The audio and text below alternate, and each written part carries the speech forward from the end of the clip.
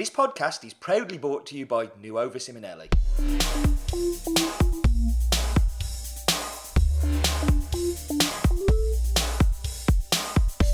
Hello and welcome to episode 57, number 57. Neither Steve nor Colin is here, so I get to say whatever I want. It is the morning after the WBC after party, and I had grand designs on sort of running around the show with a microphone and talking to people and sort of seeing what's happening. And so did Steve and Colin, and naturally you overbook yourself at these things and that doesn't happen. So instead we're going to do, not hungover, we're not hungover, but like morning. Speak for yourself. Oh, okay. Anyway, we're going to do morning after recap. I'm joined by Dale Harris. We're sitting in the kitchen of our house in Dublin, and we're going to talk about what happened this week. Good morning, Dale. Morning. You're not hungover. I'm not hungover. No, I was very well behaved. We went to bed early. I think we were pretty sensible last night. Yeah. I think trying to look after everyone. By sensible, you mean tired? Yeah. I mean, we're old. I'm old. Speak for yourself. Okay, we're off to a rip-roaring start. I think it was super busy this week, and I always come into these weeks trying not to overextend myself, and then you end up doing it anyway. And this time I was like, well, I'm not stage managing WBC this year, so it should be easier, right? I don't have those like 16-hour days, and then I ended up picking up so many lots of like little things here and there. It ended up being 16-hour days again, and I was like, oh, well, that failed. What about you? I think I did better. I was very lazy. You're not very good at saying no. No. It's like, terrible at saying no. say no to drugs, say no to work. And then you don't make the money. Sure. It all piles up very quickly here. And there's lots of things I could have done. And there's lots of things I tried to do. Okay. But I spent a lot of time hanging around the brew bar, annoying wonderful baristas, drinking different coffees. Okay. I did a lot of stop and chats. Anyone who knows Curb Your Enthusiasm will know that means like saying hello and not saying anything of worth to anyone. Yeah. Like hello, smiley, and lots of people that I like, and lots of people that I would like to have deeper conversations with. But we were busy, they were busy, whatever. My favorite version of the stop and chat is where both of you are super busy and you're running off in different directions, but you see each other and you accidentally make eye contact, so you feel like you have to stop and chat and say hi, even though both of you are sitting there going, we don't want this. I gotta run. And it happened so many times this weekend where you're like, everyone's super smiley and happy to see you, but you also know everyone is crazy busy. I wonder if everyone listening knows what we've been doing this week. Like, is this a bubble that we're in, that we know like WBC happens and World of Coffee happens and everyone goes there, or just the people we know go there? Will there be listeners in Vietnam who are like, oh, wow? I don't know. I mean, I think it's worth talking about that. I think though this has been born out of competition, right? Mm-hmm. Like Temper Tantrums podcast, like we used to always do sort of like recaps while we were there, or like what's going on. Would you? That's staying in, right? Would you try to stop aspirating your coffee? It's not going to get to you any faster. Am I going to get the flavors otherwise? No. It is Sunday morning, folks. We are a bit tired. Just drink slowly, would you? You're not going to get any more aroma. I mean, I know there's no burning toast anywhere. Nothing doesn't work for this, does it? No, it doesn't. You have to say. Should we talk about that? I mean, I suppose we can. I don't know. Are we going to? No, we shouldn't. We shouldn't. Maybe we'll talk about it later. Yeah. I think for the most part, there's a general. I think a lot of the specialty coffee industry knows what happens, but I think as many people do get to come, there are quite a few who don't. So it's worth having a bit of a recap in terms of what was going on during the week, what things looked like, and what was new and shiny and exciting and stuff like that. So where do you want to start? Like, what did you come to Dublin to do? And because you said there were lots of things you should have done and could have done. I did all the important things. I raised invoices sometimes. I've got a stack of has-been cards in my bag that proves otherwise. There were 200 of them. Okay. And I think I got at least 12 of them out there. Yeah. And I got them to the right people. Okay. I was here, so I has been starting a couple new initiatives, so we wanted to get some stuff out about that very quietly and carefully when there were lots of people in one place. And by that, he means going around and handing people cards when he remembered to do so. No one quietly. remembered to do so. I also did it with coffee, which was there you go. was good. I handed out a lot of coffee. it's nice to give the coffee to the good people, and the best thing is we sometimes get it back. So I now have a delicious haul of weird coffees to share with the guys when I get back to the roastery. There was some contacts that we have that we only really see at a big show like this. So I touched base with those. That was kind of the work stuff that I had to do. But then I was also here a little bit with Barista Guild of Europe. So I had some time on their stand talking about their new things for the year. And I also had the honor of attending the SCAE board transitioning handover breakfast, where I was elected to be a board member for the next 2 years by the wonderful people. What have you signed yourself up for? I get to be part of the next cycle of change as SCAE progresses into the future. That's a lovely sentiment. In other words, you're bad at saying no when people ask you to do the work, just like I am.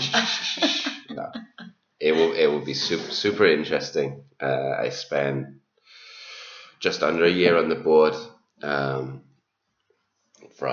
2014 to 2015. 2015, I spent some time on the board as when I was chair of Barista Guild of Europe, and when my term as chair finished and a new chair came in place, which is Tibor, I fell off the board because he had to take my seat. And it was like, this was quite interesting. I was meeting good people and we were doing good things. And there's so much exciting change happening there with the potential alignment, depending on what the members of SCAA think. But also exciting projects like the Sustainability Forum and Johan, still have Johan and Nystrom, is driving forward there, and the research that Johan is leading, and there's lots of exciting things to come. So it's nice to see it from that level and help push some of those things through. Really, you just felt left out. You were like a part of like. I like the VIP passes. Yeah, I was gonna say, yeah. Disappointed by the lack of freebies. Like, they could look after the VIPs better. I want gold merchandise. Oh dear. But we'll wait and see. So you were wearing many hats while you were here, in other words? Yeah. Okay. A few of them fitted. Your head is rather big. Let's stop rambling. Let's talk about the details. What did you enjoy the most? What was your favorite thing that you did this week?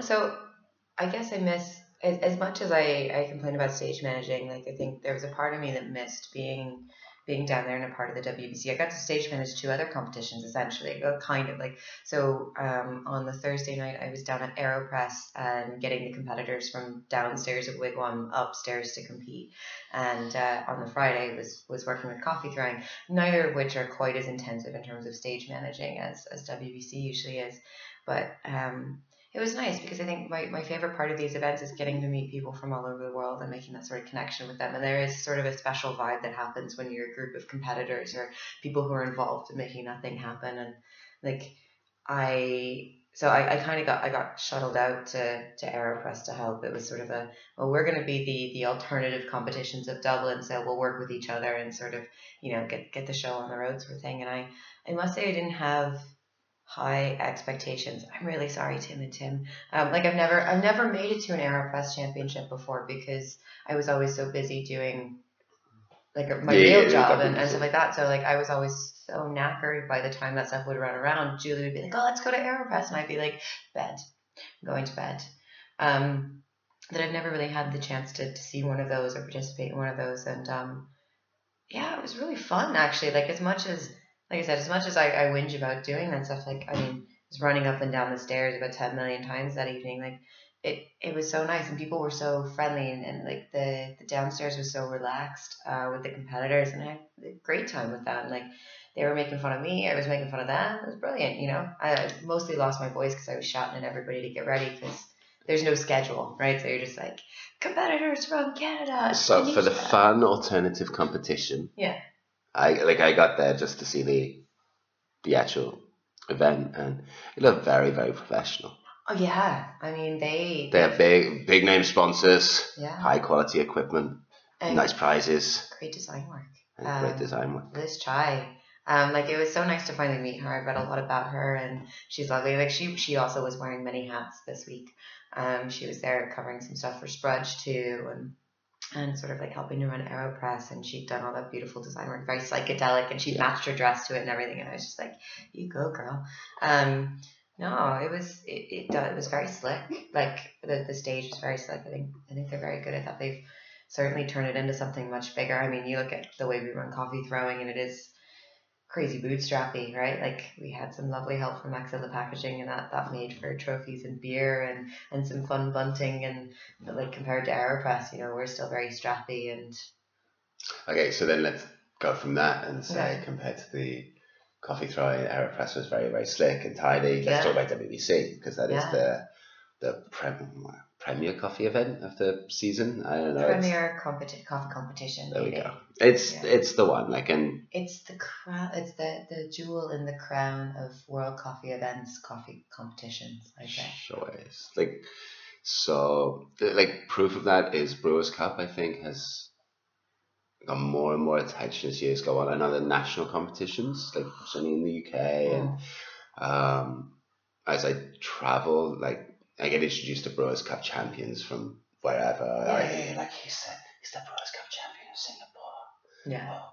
And that's definitely become a thing in national communities and stuff. And I'm sure the competition was like more competitors than ever before, and more interesting things going on than ever before. But if I'm 100% honest, I didn't notice it because I was overwhelmed, and my Twitter feed and I don't really look at Twitter anymore.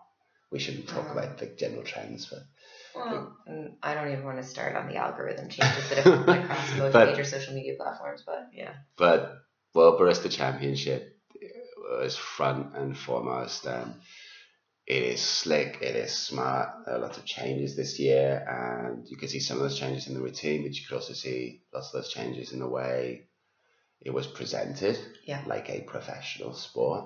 It had its own arena. So it's had like the gladiatorial death zone. I think it was interesting this year how you came in underneath the seating and you walked up into it, and it felt very sportsy. Which is I think what it is really. Like my favorite quote, and I can never ever remember it because it was so well put and I saw it so long ago, and I very rarely watch Mike Phillips' 2010 WBC routine, but is about that, what a barista championship is, what WBC is, and it's like what part horse show, part dog show, part personal crisis, part like, and it really sums it up quite well. Like, and I think more than ever we're seeing the sportsy aspect take over some of the other stuff, which is interesting. But I guess it's you need to get people engaged in it, and it's really hard to engage people when the only people who are tasting, like, it's a beverage competition, right? Like at the core, what you're getting scored on the most, quite heavily, are the drinks you're serving. And when 4 people, 5 if you include the head judge, are the only people who can taste that, I think it's really hard to make that engaging. So like we've seen a lot of changes. Like I'm involved with the WBC or the WCE competitions evolution group, Comp Dev. There's so many different names for it, but Evo. But just trying to make that. I think I'm letting you just say the things that you want to say, so I'm going to stop that right now, and I'm going to start asking the questions.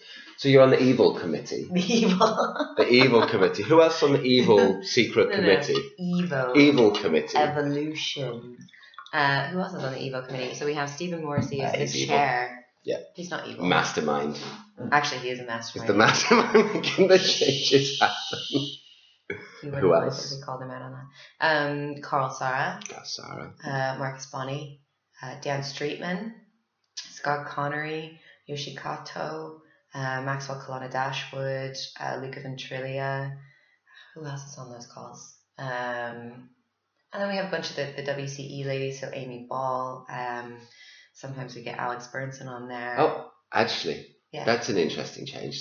There are proportionally less ladies running World Coffee events. There must be. Maybe there are. There's the same amount of ladies. The same ladies are there, but there are more boys coming in. There are more boys. Yeah, we're taking over. There are at least get it in there. At least 5 boys on staff now that I can think of. So Yeah, I mean, but they're growing. They're bigger They bigger and bigger and bigger and better and better. Who else is on Anyway, the committee? Evil Committee. You keep distracting me from actually trying to have the real chat. That's all I can think of for right now. Sorry, whoever you forgot. I'm really sorry, guys. I do value your opinion. But that is an awesome network of people who have been involved and kind of guiding, changing things for a long time. Like I remember there was a conference here in Dublin, Yeah. 2-3 years ago, and most of those people were there and were involved in the conversation. Hugo wasn't in Dublin, and that was an absolute shame. We miss you, Hugo. Hugo, we love you so much. Honestly, I would have definitely been more hungover had Hugo come because I would have made the effort to play. Yeah. We do miss Hugo. I mean, these people have been sort of behind the scenes for a long time, or been involved for a very long time at different levels of the competition as well. Like there's different roles you can play when you're involved with competition. You can be a coach, you can be a competitor, you can be a judge, you can be an organizer, and everybody who's involved has played at least 2 or 3 of those roles over the course of their time in specialty coffee and working in and around WBC. So I think, yeah, it's a really interesting group, and a lot of judge input, a lot of competitor input. Like it's a nice, like, honestly, every time this call rolls around, and we talk very frequently, this group, I'm always like, oh God, not again, because it's like, it's another thing I have to add to my diary. And then I get off those calls and I'm like, that was really productive. That was really good. These people are really clever and they want to do good things and they really care. And so let's stop talking about intentions and the calls that happen behind the scenes, because you've spoken about that on here before. And have I? I think so, but if not, like that's behind the scenes. Let's talk about the things that people see in the results, because this year was full of changes that have come out of that. It was, yeah. Like, because I don't know when that committee started, but it was like a year, 18 months ago. It was about a year. And this year, I mean, there were lots of changes that were launched a while ago. So there was like the grinder sponsored choice changes, and the milk beverage rules came in. Was that at last WBC or 6 months later? No, it was after that. Well, I think it was announced at the last WBC. And that's when national bodies started to roll it out. So yeah, using the sponsored grinder as a way of leveling the playing field, or using the exact same make and model. That way everyone has to use the same tools, which is the choice of 2 tools. So fair, but like still, like you're limited to using what's there, and I think any good barista worth their salt is going to be able to use whatever tools are given to them. You know, like you should be able to. I can't use an EK43. Well, I can't help you. I need help. And then, milk beverage, the move from cappuccino and opening up milk beverage. And I have to say, like, I really can't wait to see. I have to go back and watch the stream because I spent so much time running around at the show. I didn't see what people were making. I think the drinks were a little bit smaller. I think there was a wide variety of them, but I think on the whole, people were using a smaller milk to coffee ratio. So I kind of want to go back and watch that. I feel like I missed that a little bit. So I didn't see, like, there were 60 competitors, and the only way to, like, you have to see them all. 62. It's the biggest WBC ever. And, like, that's a lot of people to watch. And especially when you're doing 15 minutes and the routines are, admittedly, like, you know, you've got to score your points. Yeah. You know, you gotta say the things. And they were pretty back to back, and it was going on before World of Coffee opened. Yeah. It was going on while Rico was on. Yeah. It was a full on. But hold on. You haven't even let me get to the biggest changes that have happened, that we removed one tech judge from the stage, which had impact on scores, which then impacted one of the other new initiatives we put out, which was live scoring. And sort of everyone's reaction to that. It's interesting that you think that's the biggest change. I don't think it's the biggest change, but I think it was the one that was the most felt while we were here, because that combined with live scoring. The most visible. Yeah, that really made sort of an impact in terms of how people felt when they were coming off stage and seeing the scores come up on the screen. So I think if we hadn't had live scoring in addition to bringing down the one tech judge, it wouldn't have made as big of an impact, right? But so what's interesting, that I don't want to question the evil committee. It's not the evil committee. I like 2 things that therefore happen, which is one, the one tech judge was removed from the stage, which is an interesting thing, and I understood the rationale behind that. Yeah. But the weighting of technical skills also changed. in the world competition. Yeah. And that was an unnecessary change because you could have doubled the tech judges' scores. You could have had one person on stage, but that was an active, intentional choice to increase what? To acknowledge the fact that at that level, in order to get there, you have to be technically proficient. Like it's really, it doesn't really make a difference at the end of the day, right? So it's very rare that some of the finalists or like that the tech score is going to decide the competition. Like as a general rule, when you get to the top, unless and people make mistakes all the time, and we do something wrong, or we push the wrong button, or we hand whatever. But outside of those mistakes that have a larger impact on flavor or drinks or your timing anyway, it's very rare that the tech scores are like between like the top 6 or the top 12 or the top 20 and more than like certainly in national levels, like the top 6 they'll be within like a point or 2 points of each other, and in the worlds it's even the 60 competitors are within a point or 2 points.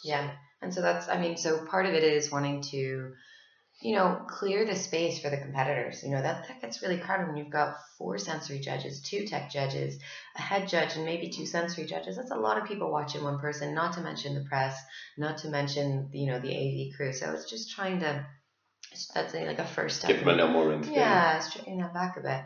But also just acknowledging that, like, when you get to that level, like, you're good.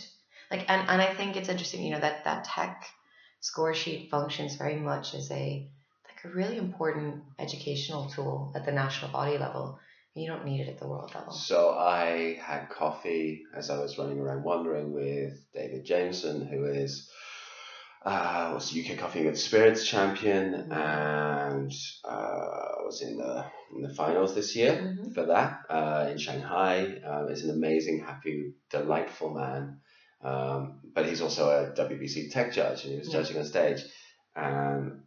Like I asked him, how's it going? And he's like, it's really good, but it's hard. And it's even harder when you feel this whole responsibility on you, particularly when people have 3 group machines and they're running 3 double espressos, and he's got one hand holding a clipboard and one hand to run the timer. So I don't know how, I don't want to know how, because I'm not ready for that. But like, they were managing and they were getting stuff done, and there's shadow judges to assist and stuff like that. But it's a change and a challenge for them. They those tech judges are on game. Yeah, like they have to be good. But the tech judges, I've always been so impressed with the training that happens for the tech judges. Like, they have to be on point. Like, you have to have super fast reflexes, and you have to be an incredibly observant person to be able to work with that score sheet. So it's like, they are good, and yes, it is. I think part of it is just tech judges. Well, judges in general. Like, I'm always so, what's the word? I'm always so impressed with how much the judges care and how much they want to get it right. Yeah. And so often that I often find that the judges are more stressed about coming up on stage sometimes than the competitors are. Like, because they don't get to practice, in a sense. Like, competitors have been working on the same routine for months, maybe. Perfecting a thing rather than... And these judges, they have one shot to do their thing. And they care so much. So I think, like, the pressure, like, I bet that pressure is coming from him, like, it's coming internally because he cares. And I'd be interested to sort of, see what comes out of this. I mean, one of my favorite things about this committee, so I wouldn't be on this committee otherwise, right, is that there's such a desire to listen and get it right, that, there are going to be a lot of conversations in the upcoming weeks with all of the stakeholders. So we're looking at competitors, we're looking at coaches, judges, sponsors, attendees, people who watched online, and just sort of saying, what worked, what didn't, and how can we make things better? Because otherwise I wouldn't bother with that. Like, I'm an incredibly pessimistic person. I think we've all heard me admit that many times, but also like maybe a little bit anti-establishment in a way as well, which is funny considering that I've worked for the establishment a lot. But like, I'm always very skeptical of like, okay, well, we have good intentions, but do we actually ever put it into practice? And I think they're trying really hard. And so... Well, like, let's not, like, the success of new rule changes and stuff like that will probably be judged over the next year. Yeah, absolutely. They've finalized and they've been kind of released or presented to the market, and we'll see how it affects people's preparations for national competitions or the next WBC. Like, the other one is teams. Yes. So I know that teams was a big thing. It was a big thing that, like, when somebody said, like, oh, did you see these cars, they're on teams? It's like, what? Oh, they got headbands. What? Bandanas. But, so not so much rules. It doesn't really affect the competition. But a new style or a new thing they'd spoken about was teams. So, you're not allowed to talk about it. I'm going to tell you what I saw, and then you can say what the message was received, which was that of the 67,000 competitors in WBC this year, they were split into 10, 12 teams. I think it was 12 teams. Yeah. Because there were teams of 6. Teams of 6, and there were 62, so teams of 6 or 7. Right. So 10 teams with slightly dodgy names. Team Extract, Team Pressure, Team Scale. Shotgun, Team... What's India? So there were teams of competitors from different from different countries based on previous rankings. So like there was, I don't know, I can only talk about the guys I met, but I saw Lem was on a team because the US has a strong history of success with, you know, famous baristas that keep making the finals, semi-finals, like, you know, Katie Cajulo and Charles Babinski, and Mike Phillips winning. So like those champions have influenced the placement of that country. Yeah. And so the barista champion of the US goes straight in as a high placing person, and he's on a team, but also the champion of what's another high ranking team? I guess Japan. Yeah. Hide and whatever goes into another team, and you have all these different tiers. So you have a team of baristas from different, I guess, geographical backgrounds or economic backgrounds who are working together for another prize, which was the chance to win a trip to Seoul for WBC next year. No, for an All-Stars event. For an All-Stars event. Oh, so they are the All-Stars. They're gonna be doing an All-Stars event. I hear there's big money in All-Stars. I hear you get the book deal and you get the water filter named after you and the autographs. Who have you been talking to? Okay, so what else did you get out of that announcement there? So that was pretty much what I got out of the announcement, and I'm not sure about detail beyond that. Yeah. But I saw one of the competitors that I'd helped with sourcing coffee with was Wayne from South Africa. Yeah. Who must have the biggest heart in coffee. He's a big guy. He's a lovely guy. He's very tall, but he's truly beautiful man.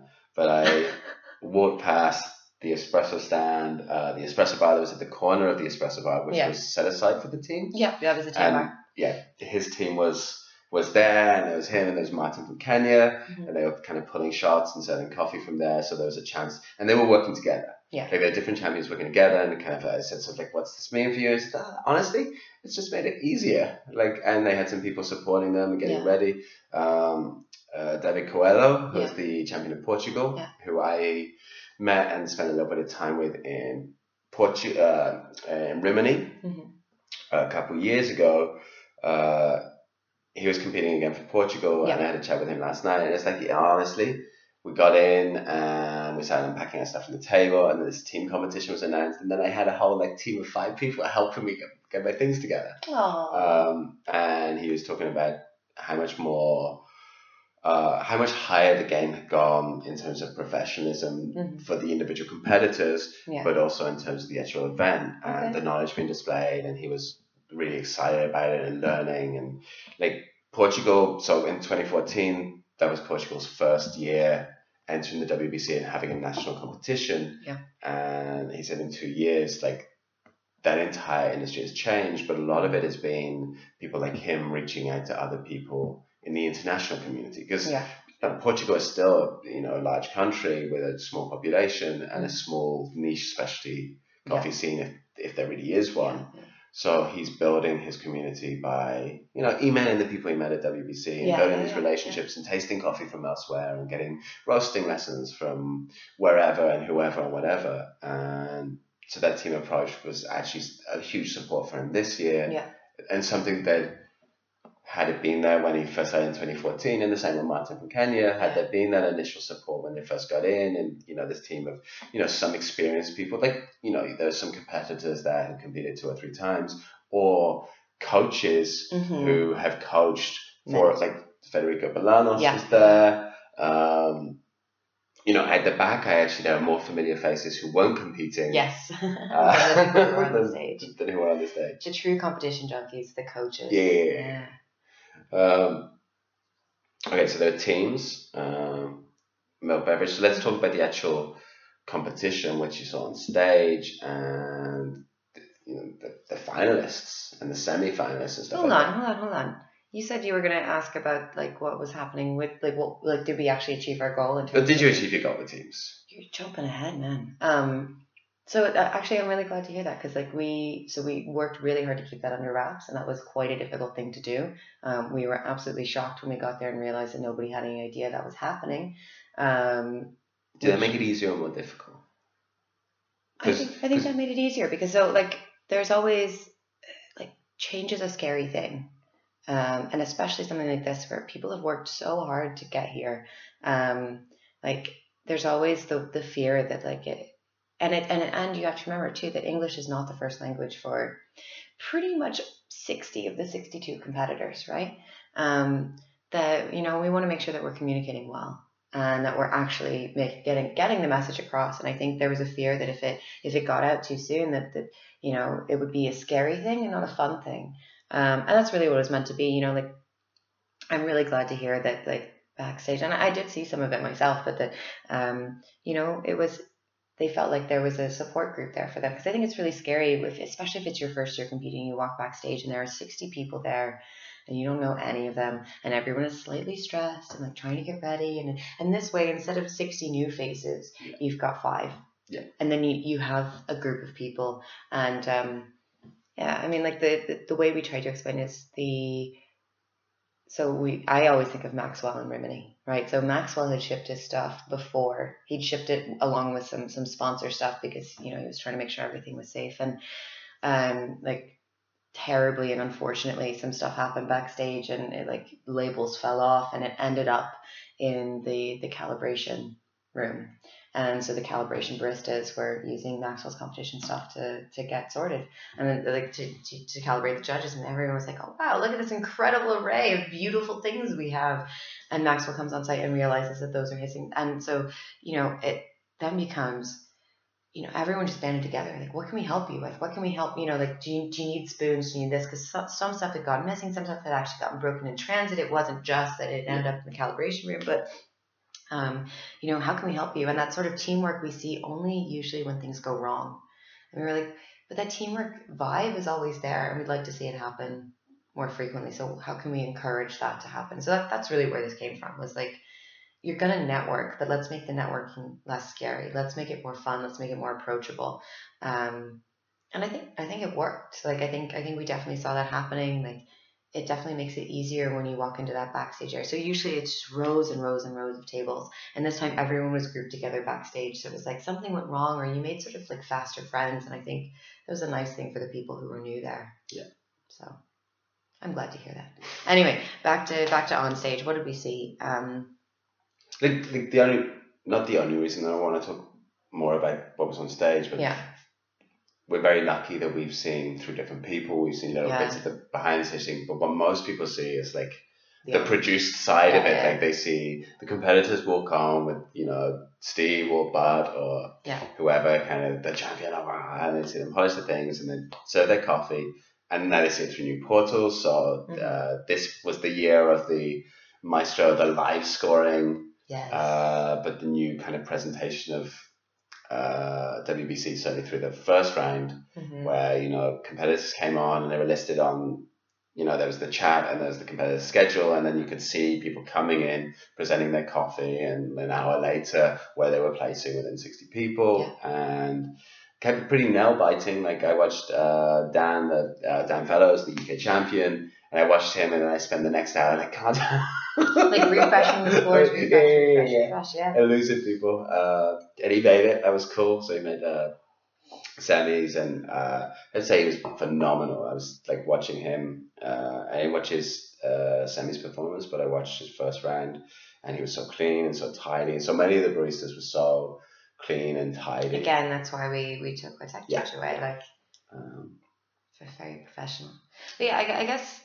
Well, that's almost like why I like talking about the behind the scenes stuff more, is because that's the bit that people don't get to see. That's very restricted access, purely because there's a lack of space back there. But a lot of people see what happens at the front, and that is what goes on to influence the community and stuff. So you're just really a front of house person. Let's be honest. Everyone's a front of house person. That's why we build up these beautiful facades in restaurants and this wonderful service, while the kitchen is full of dirt and terribleness. I was pessimistic now. Like there were changes that you could see that were intentional. There were changes that came from the succession of years. So I've never seen as many distribution tools on stage. Yeah. Okay.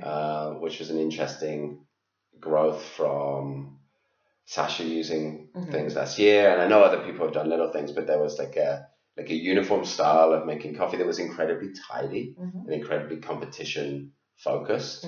I'm a terrible person. I do not think it. I think this will score points in competition and is a good thing if you're playing that game, but will not improve the flavor of the coffee for anyone. It won't take it away, but what's interesting is now that 50 competitors have been doing this, and the way we demonstrate what good coffee is to the industry is because that's and I think most people agree, particularly the people within WCE or WBC, like particularly national or world champions as well. Like, this is a different sport. This is a thing that was influenced by making coffee, but it becomes a thing of its own. But it's still the strongest vehicle to present this is what coffee is in 2016. And I think if you look at the finalists, well, not even so much the finalists, if you look at the overall routines, like if you aggregate the stories being told by baristas across the top 60, that influences the trends for the next year. Like it's So based on that, since you brought that up, what are the trends for the next year? What did you see that was prevalent? And so this is where we get the pessimistic and the optimistic thing. Okay. So the pessimistic thing would be coffee is longer and thinner. There's more focus on aromatics. The Brewers Cup started in one place and evolved into, like, a lot of us would have, particularly when we've been less successful in the Brewers Cup than we would like, we're like, wow, our geisha wasn't geisha enough. And whilst I love the Brewers Cup as a competition, that's definitely been a trend that, as the cupping sheet has always kind of pulled out these coffees that are incredibly aromatic and floral and interesting, rather than the good solid coffee that can be specialty that lots of people enjoy in the morning, like that I enjoy. The Brewers Cup score sheet has highlighted that kind of coffee and projected it, and been a self-fulfilling prophecy that people are successful with coffees that are incredibly floral and aromatic and interesting, so that encourages the cycle. More and more people enter with that, so more and more people win with that. And I think this year was the first year that coffees like that dominated the WBC as well. I think there have been certainly geishas have been used before for a long time. I think Tim Wendelbo used certainly something very floral and light and a long time ago. And people have used Kenyan espressos and been very successful, and the style of what espresso can be certainly opened up a lot over the past 5-6 years. And now I think there was evidence of it polarizing around thin and floral, not thin, but less body and less kind of traditional espresso values, and much more a new set of value rather than the open playing field of lots of different styles of coffee. And I think there are benefits to that, but I also think there are downsides. Like, I love the idea of there being 60 competitors on stage and there being 62 different styles of what coffee can be. And I think, unfortunately, and this, I think this ties to what David was saying about Portugal, is rather than it being the niche, like the individual communities from each country, we tend to have a global community, and that is more and more accentuated in the, through the competition medium. So a lot of people brewing the same way, brewing similar style of coffees, and then the ones that stand out are the ones who are doing things differently. But within that, there is innovation. So we talk about the people, you talk about the people who were in the finals, Yeah. and each of those had either a different style of presentation or a different way of doing things technically. Yeah. So, Ben Putt had a number of different things that he was doing technically to espresso to achieve the extraction or the flavor that he most wanted. Berg Wu, the world barista champion this year, which is amazing, had really subtle differences in his brewing, but impactful ones and intentional ones. Yeah. So he was rinsing his portafilters. I don't know what we'll call this. We're going to see little water baths next to espresso machines. Yeah. But he was actively adjusting the brewing environment to pull out a different flavor from his coffee and accentuate what he really enjoyed in it. Yeah. And I found that really interesting. That was a really small change that I think...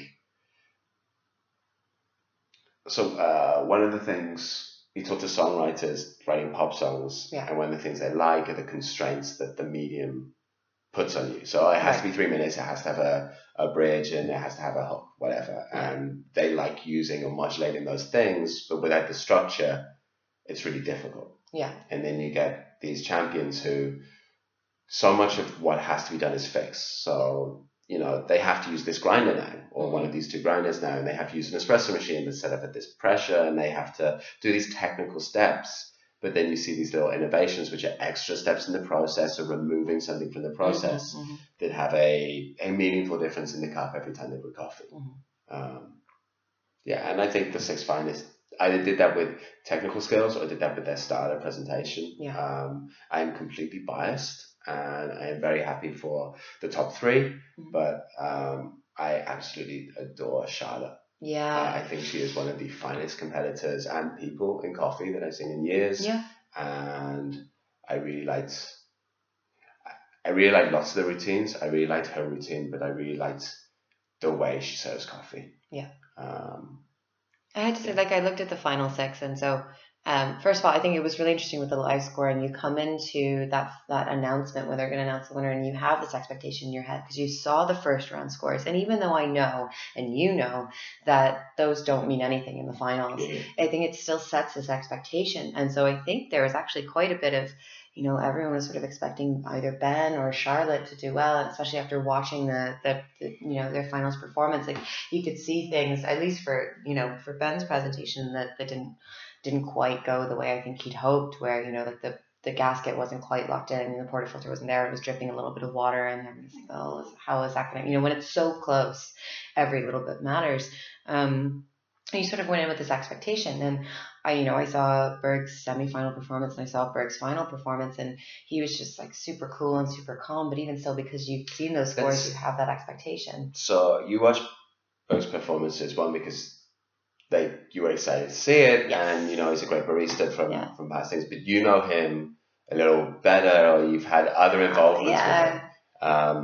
And we watched the semis, and it was great fun because I got to sit next to Jameson. I was having a chat with Jameson, who is his coffee farmer, who I met through BGE. He was Finca Deborah, which is his farm, was a cupping sponsor for Collab in Paris, and they provided coffees for the day. So I cupped a range of his coffees, and I say a range of his coffees.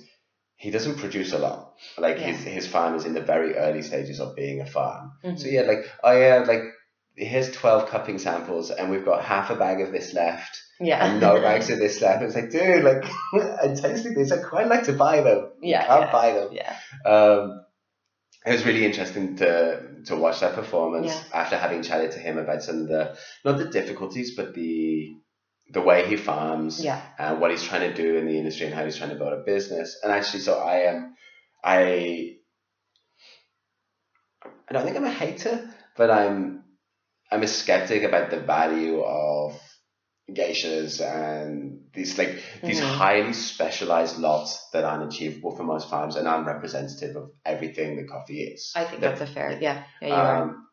I'm very much a skeptic of that, but it was really interesting to talk to him where in Panama, where it is incredibly expensive to grow things because it is really not a farming country. Yeah. It's a tech/finance company country. Yeah. Or certainly economically, that's where the money comes from. That's where the people come from. Or the vast majority of people who live in Panama full time, it's money from the canal, it's money from finance, it's whatever. And he's originally American, but he's heavily into farming. That's what he wants to do, and he went there to do it. And he's setting up an agricultural business. And I think sometimes we forget the coffee, because it's specialty coffee and it comes with nice branding and stuff like that. It's a dirty agricultural foodstuff manufacturing business. Yeah. And he went there and bought beautiful land and was involved with, beautiful soil. But then he has to find people who are used to like a living wage in US dollars, and try and encourage them to like, hey, I want you to put your hands in dirt and do all these things, and we're going to do it really technically. And the business model there is you are either super specialty or it's not going to work. Yeah. Like, and there are, if you are a farmer, there are much better alternatives to growing commodity coffee or okay coffee. Yeah. So you can grow defect-free, great coffee in Panama that if you don't have that super high premium being attracted because of super interesting flavor, you are going to fail. You're going to go out of business. Yeah. And the people who have the land that could do that, their best solutions at the moment are growing tomatoes. They should grow tomatoes and onions and, food that will be used by local restaurants. Yeah. That is what you do with soil, unless you have the right conditions and altitude and the right marketing and business drive to really be at the forefront of this different style of industry. So yeah, I am not a great lover of let's do geishas all the time, but it was really interesting to talk to someone who that is the viable option, the sustainable option for that country and for that kind of coffee. Actually, I saw Rachel Peterson walking around the show, and she is one of the directors of SCAA, and she has the position of, she's one of the farmers on the board of SCAA, leading the way for things like initiatives in better paid workers and genuine sustainability and ramble, sorry. No, it's all right. It was nice to watch Berg's performance from there and watch a producer who is not producing a lot of coffee but sees barista competition and that megaphone as the way to grow his business or develop a business. Yeah. And it wasn't just Berg. He had, I think, the competitor, I may get this wrong, the competitor of China, I think. Yeah. It's also using his coffee, but also a couple of competitors in the Brewers Cup. Yeah. And he's also done work with Sasha on his farm. And he is one of, a good number of farmers who use and are involved in WBC or see it as a way of progressing their business, but also the industry in their country. Yeah. I would like to taste the coffee. So would I. You can get my address from Jen via Time Potential. I met Berg and Chi when we were in Asia. We were on our Asia tour in 2014 in November, and Chi was very kindly one of our translators.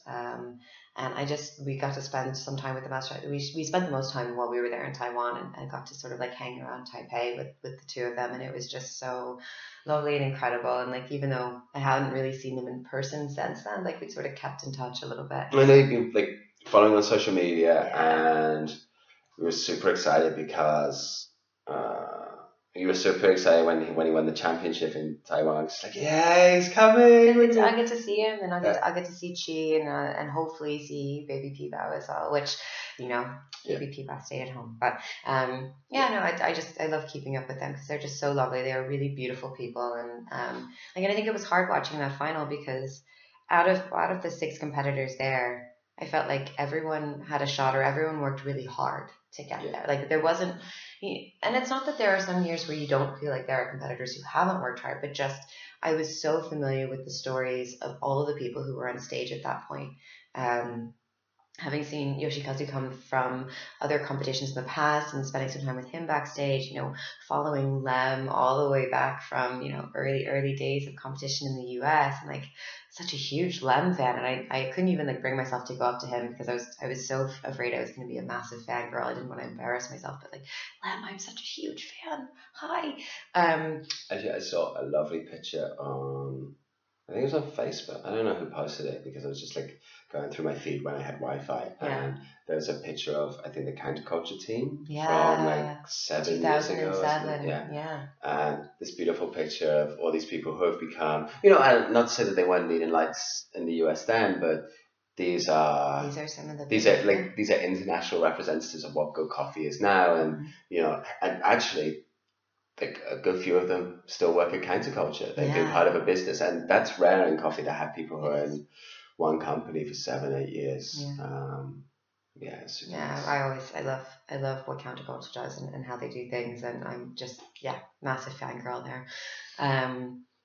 But yeah, everyone on stage, like Charlotte as well, like watching her do the work over the past couple of years, and like getting to spend some time with her in Antwerp and talking about things and how, she was like, I went to the farm and everything's changed. She was like, I was on this path and like it just, these lights clicked and like I gotta change everything now. And she works so hard, and she's such a lovely person. And it was nice. I think like I was looking at that group of people up on stage, and I went, well, these are the people who are doing the hard work right now. Like they're really pushing themselves and trying to push specialty. And sometimes you see the people who are just there for the competition.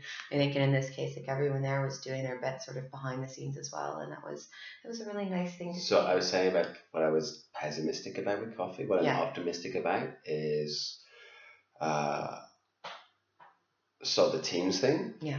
Like Charlotte is a perfect example of teams and those people coming together. So Francesco was there, and Hide has been that team, and particularly with her team, hundreds of individuals in coffee, from farmers and stuff, and part of that is her career choice and how she's got there, i.e. by working with everyone very happily and very honestly and wanting to learn from everyone. But that reality being reflected in the rules and becoming something that embodies and reinforces itself for next year and stuff that's a really nice thing to see. I think it'd be nice to see. So there's going to be new teams next year, or like new individuals in those teams, new national champions. It'd be really interesting to see what those people who are on those teams, how long those teams last outside of WBC. So those guys going to Seoul, will they stay in contact? Will they be working together? Will they have some kind of shared thing that we see at the end of that? But also the teams that don't win that big prize, they maintain relationships, even if it's just one or two of them, and there's those stronger bonds, which have always been there. It'd be interesting. What else? Should we keep talking about WBC? I don't know. There were a lot of things on. I know that like you disappeared for a while to go to Marco's Trend. Like, do you want to talk about that stuff? Or are you happy to keep rambling on about this? I don't want to endorse anyone's products or stuff. I'm very worried about this. Like until they send, unless they want to send me a good deal of money. Yeah. I went to Marco had an event for their distributors pre the opening of World of Coffee. It was on one of the other kind of show spaces. And actually, that was a really nice thing. It was a really nice small event, and there was some kind of people from outside of the coffee industry, but involved in product development, talking about, there was one talk about sustainability, and there was one talk about customer service, but with a heavy focus on other industries or other challenges. And then Paul Stack and David Walsh spoke, and this was half setting out the direction and the strategy and the vision of Marco, and half product development, kind of the problems they're fixing and why and stuff. And actually, it was really interesting. Like we forget how companies that once made effectively very, very under-loved pieces of essential equipment, like a water boiler, have now become leading lights or big names from very small offices.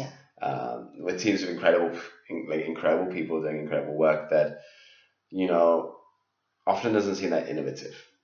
because it takes a long time to make a product worth having. Yeah. And every year and every show, so there will be products that were launched at Atlanta and products that were launched at Dublin and products that will be launched at the next SCAA show and the next SCAA, of which most of them don't make an impact. Yeah. Like they get lots of noise and wow, there's a cup in a different curve and whatever, and we all talk about it and we all buy some, and then 6 months later they're dusty in the corner. Yeah. And the products that really last will really make a difference and really make an impression on not just the coffee people but the customers. Mm-hmm. Take longer to produce than that. Yeah. So you really only get one or two, if one new product of true value each year. Mm-hmm. And it's interesting to hear from some people who are like, oh yeah, we've got a new thing and it's taken 3, 4, 5 years to do, and there have been these changes along the way. These challenges, yeah. So they released a product called The Mix, which I'm sure lots of people will see elsewhere, but we won't plug everything but, there, like I really like the story that got them there. Yeah. And the narrative. And Dave Walsh, if you're a fan of counterculture, like Michael, great. I'm a huge fan of Dave Walsh. I saw Dave Walsh for the first time in like years at Coffee Throwing, and I was like, it's so good to see you. Like, well, I wish you were around more. You say very clever and intelligent things, and I miss having you there. Like, he didn't throw so well though. No, but it can't be helped. Sometimes the clever people don't have the arms, you know. I was just impressed, I think, with the number of like design-led things, not just from a pretty perspective, but also just from a ergonomics and usability. Yeah, and I think that's a nice thing. Although, you know, if we're going to talk about pretty things, I have to say, really loved that machine on the WBC stage, the light blue one.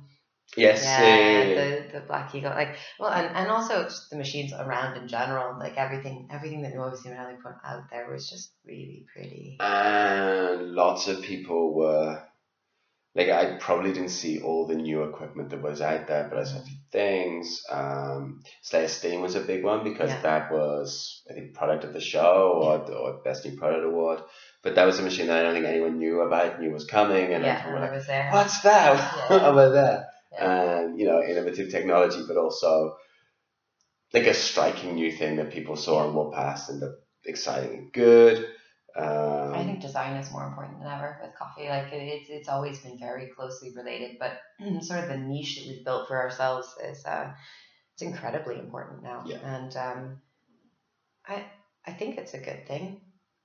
I don't know.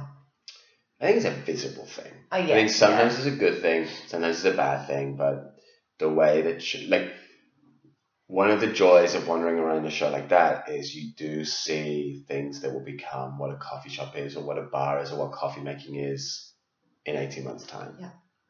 And you see the trends, and you see the fashions, and you see things come and go. So maybe like pastel colors, all right? Primary colors are coming back in, but not quite primary colors, like nice tones, whatever. Yeah. But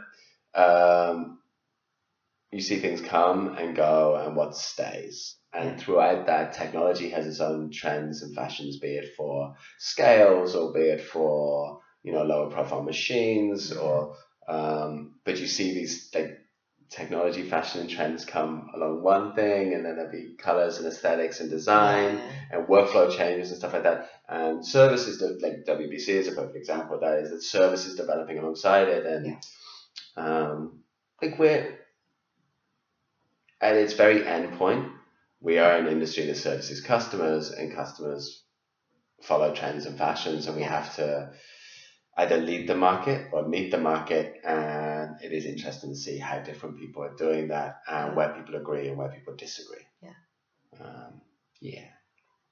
What else was good?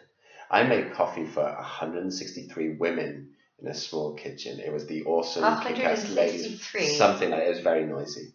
Hello. Ding, ding, ding. Maybe you shouldn't make comments like that about a lady in coffee breakfast, because I think there were only 20 of them there. So there was the Kick-Ass Women in Coffee. Kick-Ass Ladies in Coffee. Kick-Ass Ladies in Coffee. Yes, by Marta Dalton of Coffee Bird. So there's lots of women in coffee events. I'm sure you've heard Steve and Colin take the piss out of them lots of times, and I very rightly slapped their hands about it afterwards. Why does it have to be breakfast? Why is it always breakfast? Well, because, we're up early and generally there's stuff going on the rest of the day. Yeah, like it is hard to squeeze in there. It really is hard to squeeze in stuff when it's happening. But I think so. Kick-Ass Ladies is something that happens on the side of the ocean. Like I think there might have been, Marta travels around quite a bit, but like most of the ones I can remember being invited to are all sort of on this side of the Atlantic. And so there was the IWCA breakfast I think that SCAE did, but I happen to like what Marta does. Like it's a little bit smaller, it's a little bit more intimate, and it was nice too. So I'll own up right now. I'm raising my hands. Like I wasn't there because I had done coffee throwing the night before, and I was very tired. I'd done AeroPress, I did coffee throwing, and I was like, I was there, and I should point out just for those listening that I'm not a lady. Yes. But I was not part of the breakfast or part of the conversation. You were the coffee service. I was the coffee service, helping my friend Kev, who's called Gorilla, who somehow was making delicious breakfast for them. And Kev is someone that I always spend time with when I'm here in Dublin, and he is a huge integral part of the scene, having made donuts for such Coffee Luminaries is the proper order, and for Julie Hausch, who lost them to the doorman last night. Yeah. So I'm a little upset because pretty much the only thing I came to the city for was to have one of those donuts, and then Julie just gave them to security and not to me. Trying to buy her way into the door. Yeah, disgraceful. Absolutely. But yeah, so I think, honestly, it was an interesting thing to be on the periphery of, because that is not something. This is going to sound terrible, and lots of other. This is not something that boys or men get invited to. We don't have our breakfast. Well, we do. We have all the breakfasts. You have all the breakfast all the time, yeah. But to be on the periphery of something that was focused in that way, that is doing something for a group of people, and actually to hear how powerful it was. It was like I was making coffee and everything was quiet, and Matt kind of introduced the people to each other, or introduced the event breakfast or whatever. I was kind of making coffee and you could hear me, and then suddenly this noise erupted of people networking in a room. And I guess I've not been to a speed dating event, but it was kind of like it was their icebreaker, and it was that kind of thing that they were all talking to each other, but just so many people in a room with shared passion talking about their things and the issues. Yeah. And I'm like, I didn't like, it was noise rather than being able to overhear anything, but like the stuff that I heard, I'm going to say wasn't, like, I'm sure gender was an issue there because that's something people share. It wasn't something that was being spoken about. So that is my favorite thing, and I was going to say that is that so oftentimes when you get a group of mixed gender together and you sort of start the conversation about women in coffee, you end up talking about gender in coffee. Whereas when you have a room full, and that's the thing I've always liked about the Kick-Ass Lady breakfast, that when you have a room full of women in coffee who all acknowledge that they're there because they have a particular gender, that all of a sudden that's taken off the table. You don't need to talk about it anymore, and you can talk about the shit that matters and the stuff that we want to talk about, which is how to make the world a better place for people working in coffee, how to from sustainability to whatever, and just like actually doing the work in coffee. And it sort of removes the impetus to talk about that because you've already acknowledged that's a thing and you don't have to talk about it anymore. That is my favorite thing about it, because I'm so sick of talking about it. And that's why I think the breakfasts are a nice thing, or like any sort of gathering like that is a nice thing, because you don't need to acknowledge it anymore. I think we would all benefit a lot from sort of removing that from the table. The less we talk about gender in coffee, the more we can focus on the other stuff. And I'm not saying that there aren't valuable things to discuss in terms of wage gaps, or giving people autonomy over like the fact that women in coffee growing countries are doing most of the work and getting paid significantly less. Like there are definitely important things to talk about there, but I worry that when sort of people up at the top of the specialty coffee chain come together and start talking about gender, it becomes a less useful exercise. Unless you're doing something like, Taylor Brown's Talk Eureka and sort of pointing out like those really big important things. But usually it's just like, oh, there's a lack of women, there's this. I don't know. It's a difficult thing for I think ladies to talk about, which is why it's nice when you can just sort of have a bunch of us in a room together and just sort of chat about the rest of it, Yeah, I'm sad I missed it. Like, I thought about, I was going to try and wake up and be there, and then I just sort of was like, no. What else did we miss? So you missed that. I missed 87 parties on Friday night. I went to 3. You did go to 3. I went to 3. My timing was excellent in you all of them. You closed 2 down. I closed 2 down, yeah. So I went there. So this is done. With Gianni. Yeah. I think the sign of a coffee party ending is Gianni entering a taxi. Yeah. With a pint. Yeah. Everywhere. Yeah. A pint or a glass of wine. We had interesting chats with Gianni about Alfa Romeos. Yeah. That was our secret party. The legend. So what parties were there? I was at coffee throwing and then moved on to the Simonelli and Friends party at Fumbly. And then we saw where the Marco party had happened, but it looked like the baristas had stolen everything and run. And I think they went off to La Marzocco. La Marzocco, and at which point... Or to, what was it, Mercanton's Brudge, Bourbon and Bourbon. I saw some beautiful pictures of beautiful people, and I was very glad to look at them from my bed on Instagram, which is the best way to attend parties. You never embarrass yourself if you're just looking. Yeah. What other events happened? Because the day before there was the AeroPress, but during the AeroPress there was also... Oh, I don't know. Honestly, I can't keep track of this. And I'm usually like... But there was the official SCAE welcome party. There were football games everywhere. Yeah. There was the party at the Guinness Storehouse, where I missed my chance to master the Baron, which is a long-held dream. That's all right. I've got one you can try later. Okay. I don't think you'll master it, but whatever. You two were there. Did you hear this? Terrell U2 with Edge. Oh dear. That's what I heard. Look. Yeah, I don't know. Parties are parties.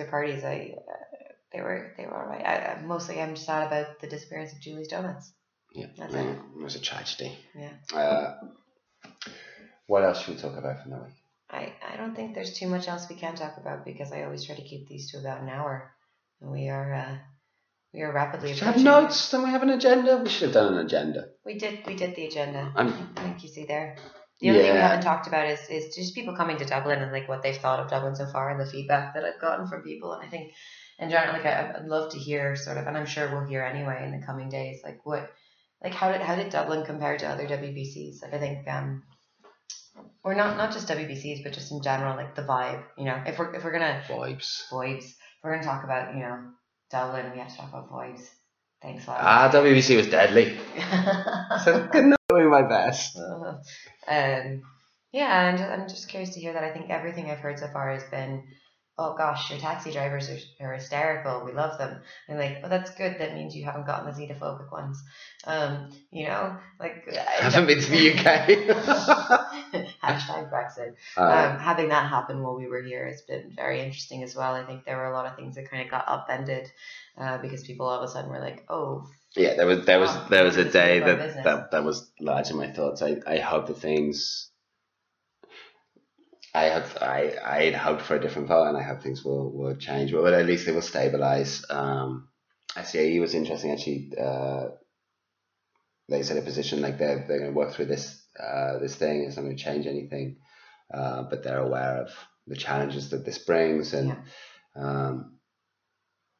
the challenge there, I think, or the sad thing was my favorite thing in coffee is the people that you get to meet from all over the world, and Europe has been a wonderful, beautiful thing for that, and I'm glad to be part of that community. And actually, one of the things that one of the speakers at Marco's event was talking about was, I hate this. I hate the fact that millennials is a thing that everyone's talking about, and they are an agent of change. And it's somehow by accident of the year I was born, even though my economic background doesn't allow me to so.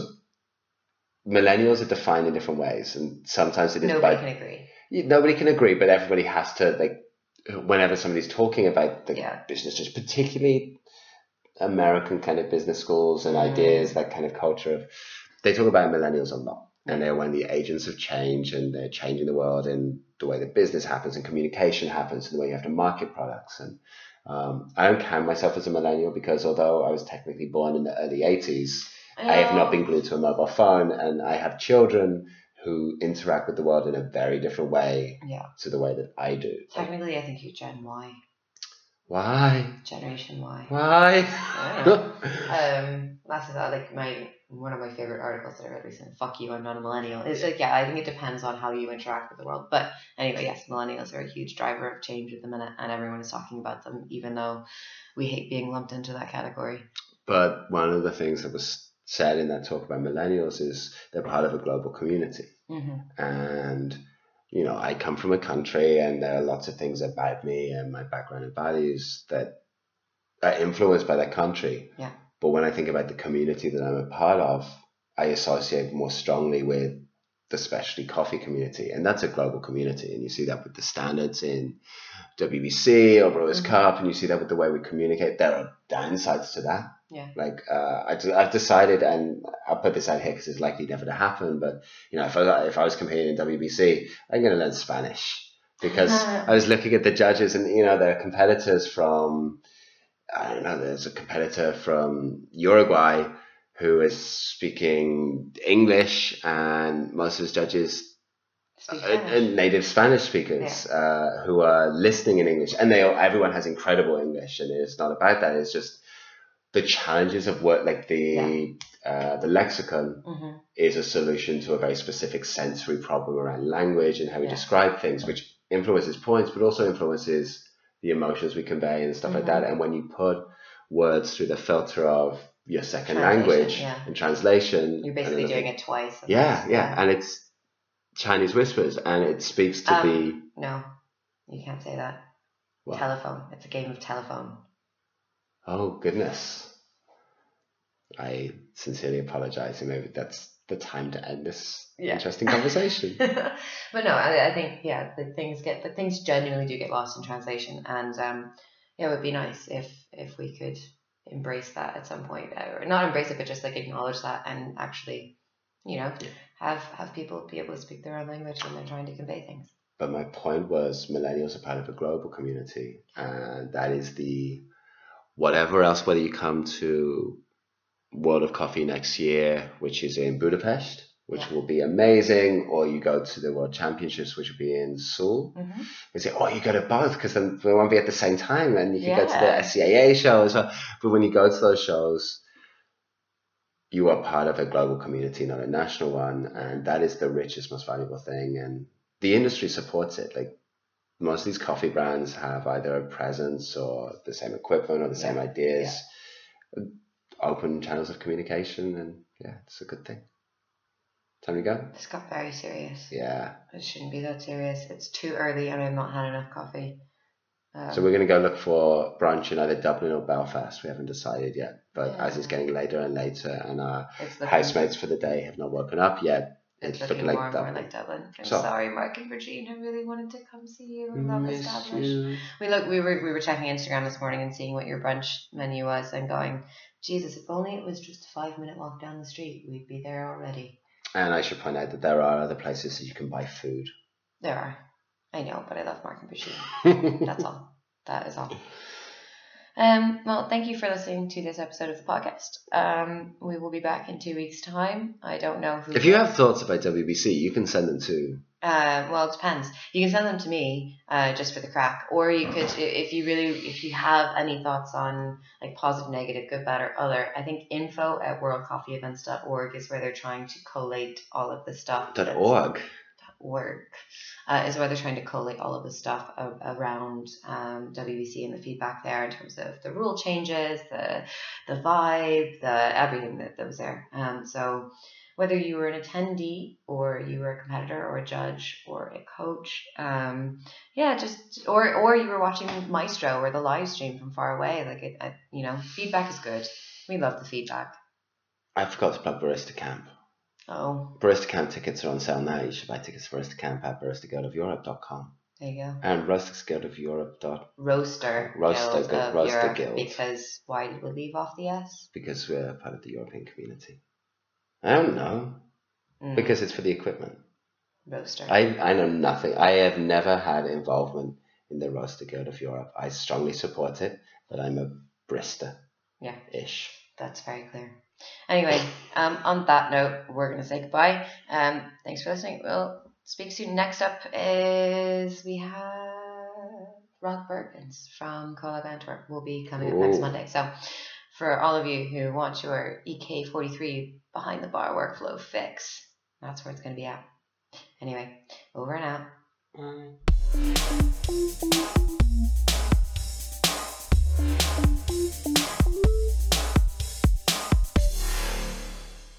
Thanks for listening to this podcast. It's proudly brought to you by Nuova Simonelli.